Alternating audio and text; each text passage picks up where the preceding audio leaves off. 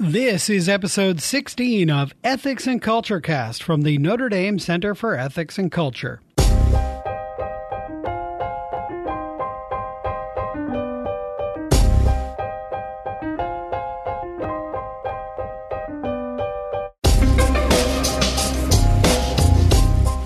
Welcome to episode 16 of Ethics and Culture Cast from the Notre Dame Center for Ethics and Culture.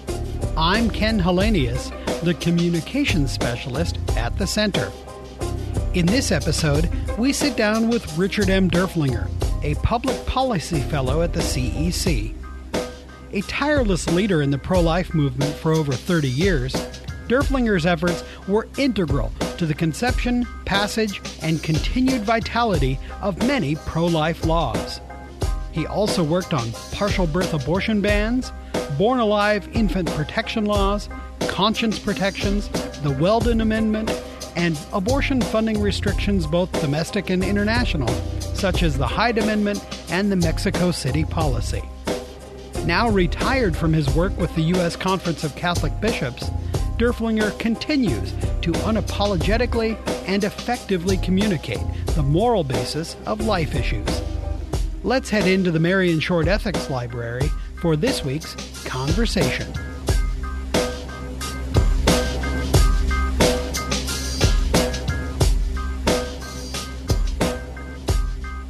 I'm here today with Richard Derflinger. Richard M. Derflinger retired in 2016 after 36 years of service to the United States Conference of Catholic Bishops, finishing as the Associate Director of the Secretariat of Pro-Life Activities.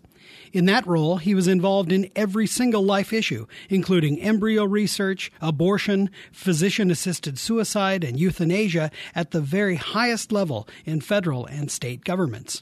In 2011, he became the first recipient of the Notre Dame Evangelium Vitae Medal, and he continues to serve as a public policy fellow of the Center for Ethics and Culture and writes opinion columns in Catholic newspapers across the nation, among other things in his busy retirement.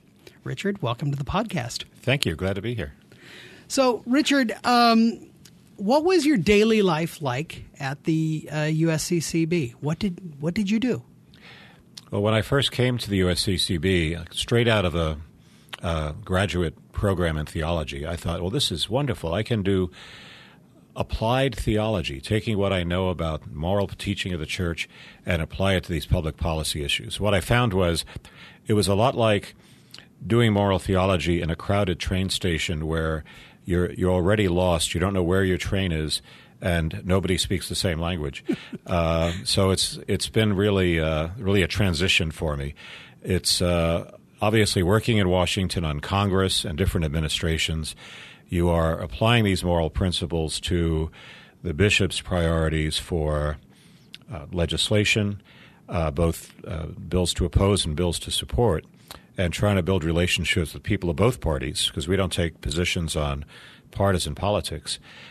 So my daily life, I would be following what's happening with different bills in Congress. We had a separate government relations or lobbying department, but I had to give them policy direction on the positions to take and how to argue them. I would be drafting letters and testimony for the Bishops' Conference. Sometimes I would get to go up to Capitol Hill and present the testimony and be subjected to questioning by people who did not like what we were saying, and that could be very interesting. And also assisting in the production of press releases and educational materials on the life issues for the bishops, and working with our legal office to write amicus briefs to the Supreme Court on the pro-life issues as well. What would you say the highlights or the landmarks of your work?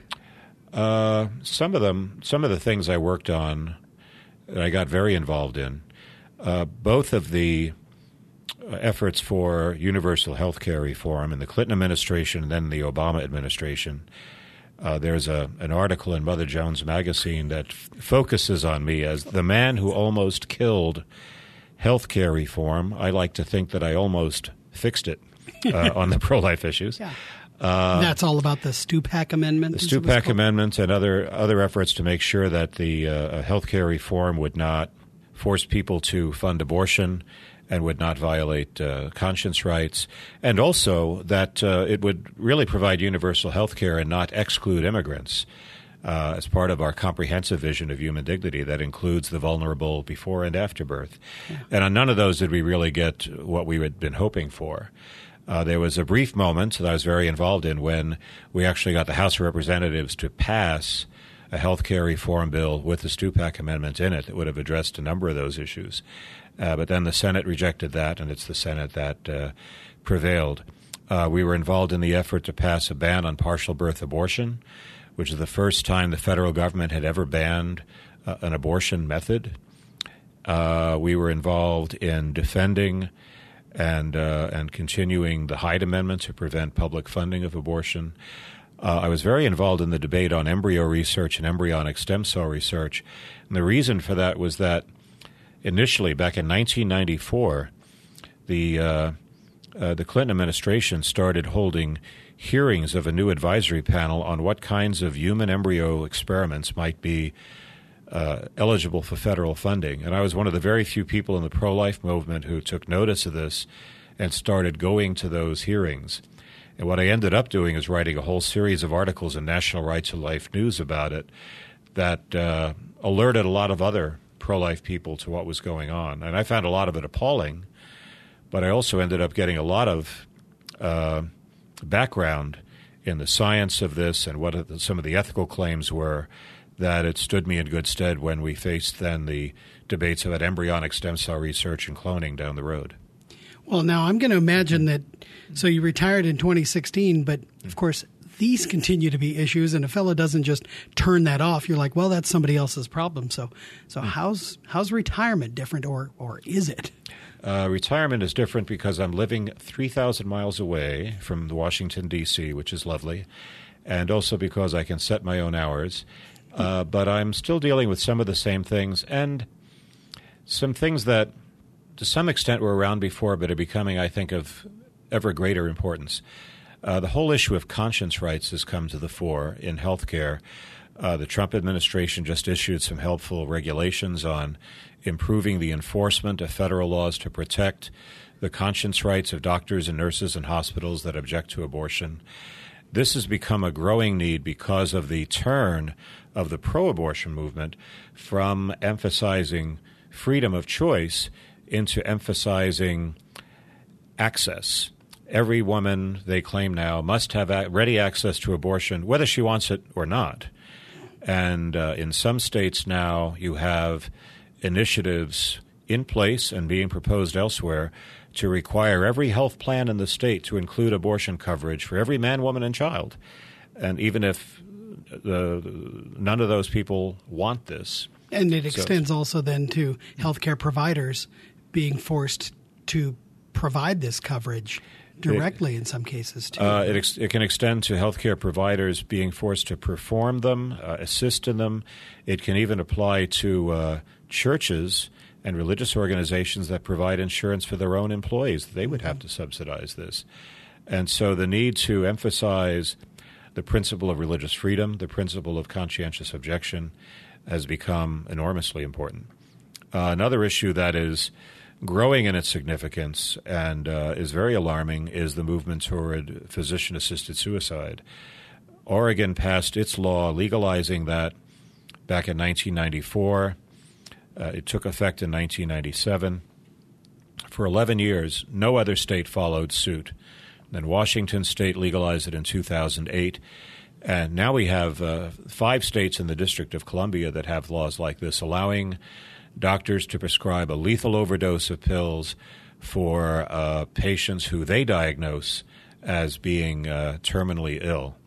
It was recently revealed that in Oregon, the way the Department of Health interprets terminally ill is that you are terminal if you refuse treatment, and that makes you terminal. In other words, you could have treatment that could cure you or indefinitely sustain your life, but if you refuse that treatment, or if your insurance company refuses it to you, or a doctor refuses to provide it, well, now you're terminal because the treatment's not being provided. And that means the scope of people who are subjected to being encouraged to take their own lives is much broader than originally thought. Yeah.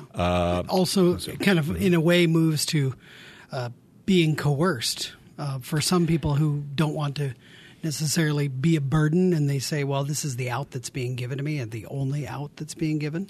Well, yeah, half the people who are signing up for these lethal prescriptions say the reason they're doing it is they feel they've become a burden.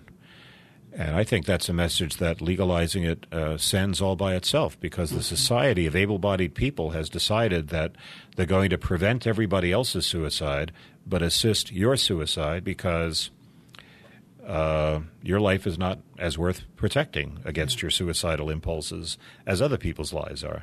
Yeah. It's really an exercise in discrimination and bigotry against people with serious illnesses. So it's not about autonomy. In fact, the doctor, the witnesses, the people who you get left alone with at the end with that bottle of pills all have more power in the situation than the patient himself or herself does. And while lots of studies have shown that people who have serious illness don't want suicide unless they have clinical depression, just as other people who have suicidal thoughts do. Despite all those studies, 96% of the patients in Oregon get no evaluation for depression or other psychological problems. So yes, these people are in need of counseling, they're in need of help and support, and for other people to assure them their lives are worth living, and instead they get a bottle of pills. A final problem that's just emerging now with new advances in genetic technology is our growing ability to alter the human genome. You know, we've had a kind of eugenics mentality in some of the medical profession already, where prenatal screening is done to identify children, for example, with Down syndrome, and then abort them. Mm-hmm. Then we had pre-implantation genetic diagnosis, where embryos in the laboratory can be tested, and then the ones that have some genetic problem can be thrown away. Now we have the growing ability to take those embryos and alter their genome to prevent or cure disease, but also to tailor any particular traits that someone might want. And those germline changes to the genome last into all future generations.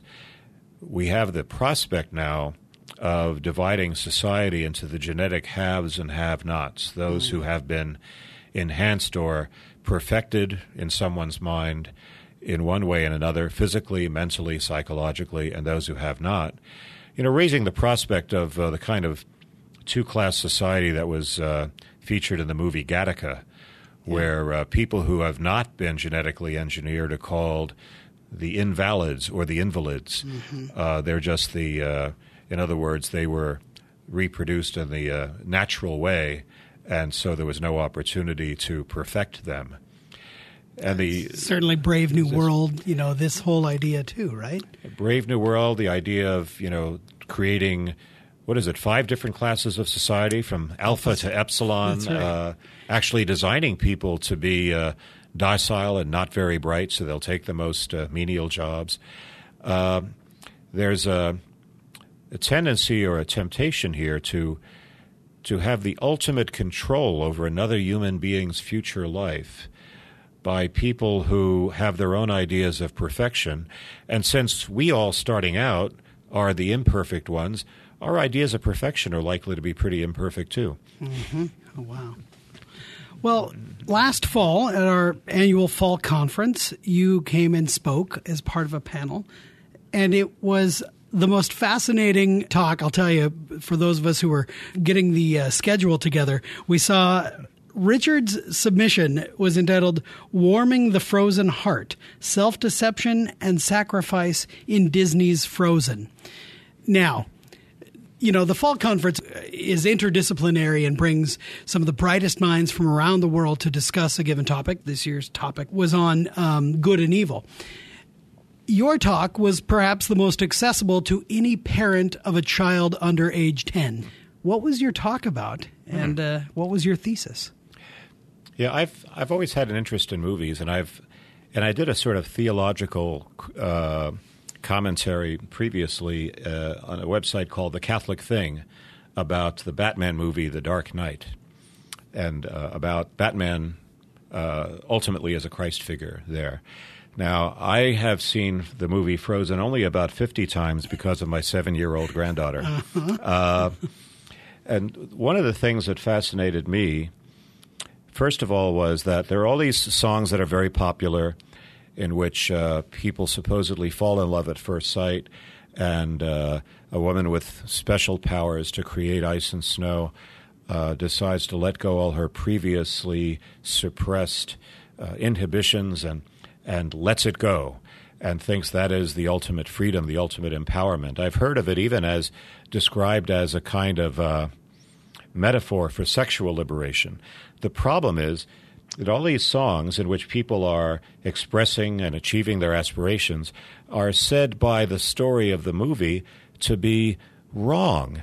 The young Princess Anna, who is falling in love at first sight, is being horribly deceived by a man who wants to kill her and take over the kingdom. The Let It Go song is a song of someone who thinks she's been liberated, but in fact has become more a prisoner of her powers and is destroying her whole kingdom unwittingly. And even, of course, Olaf the Snowman, who sings about the wonders of summer, doesn't quite realize that he would melt into oblivion. So the first thing is self-deception, that there's a kind of psychological depth here about people's ability to deceive themselves and to pick the wrong paths out of need, out of psychological desires. That seemed to me it was not your usual Disney cartoon. A second thing that interested me about it was that you have a whole series of movies now, some of them made by Disney, that ring variations on the whole theme of the true love's kiss. You know, the princess will be saved; she will be awakened from her slumber, her life saved, if by romantic love, by the prince of the kiss. I mean, the kiss of the prince. That's right. And Sleeping Beauty, obviously. Sleeping Beauty is the template for all of these. Yeah. But in some of the Disney movies, Enchanted is another favorite of mine. It's not the prince whose kiss will save her, but the kiss of Patrick Dempsey. I'm sure there are other women elsewhere who would think that they would like to be awakened that way. And then you have the movie Maleficent, in which it is not the prince's kiss that will awaken the princess. In fact, the prince tries, but he says, well, I think she's very attractive, but I hardly know her, so it's not true love. Yeah. But the true love comes from this woman who was once the enemy of her family and has become a kind of adoptive mother to her, and it's a mother's kiss. In Frozen, you have Princess Anna thinks at first it's the prince's kiss that will save her, but he doesn't love her at all. And then the expectation is growing that the kindly ice salesman, Kristoff, who is desperately trying to reach her, will save her by his kiss. But in the end, she only cares about saving the life of her sister, and she turns away from what she thinks is her last chance to survive, turns away from Kristoff to stop the evil prince of the Southern Isles from killing her sister, and saying no to that. And, of course, that ends up saving her as well, because the act of true love that saves her and her kingdom and her sister was her act of true love.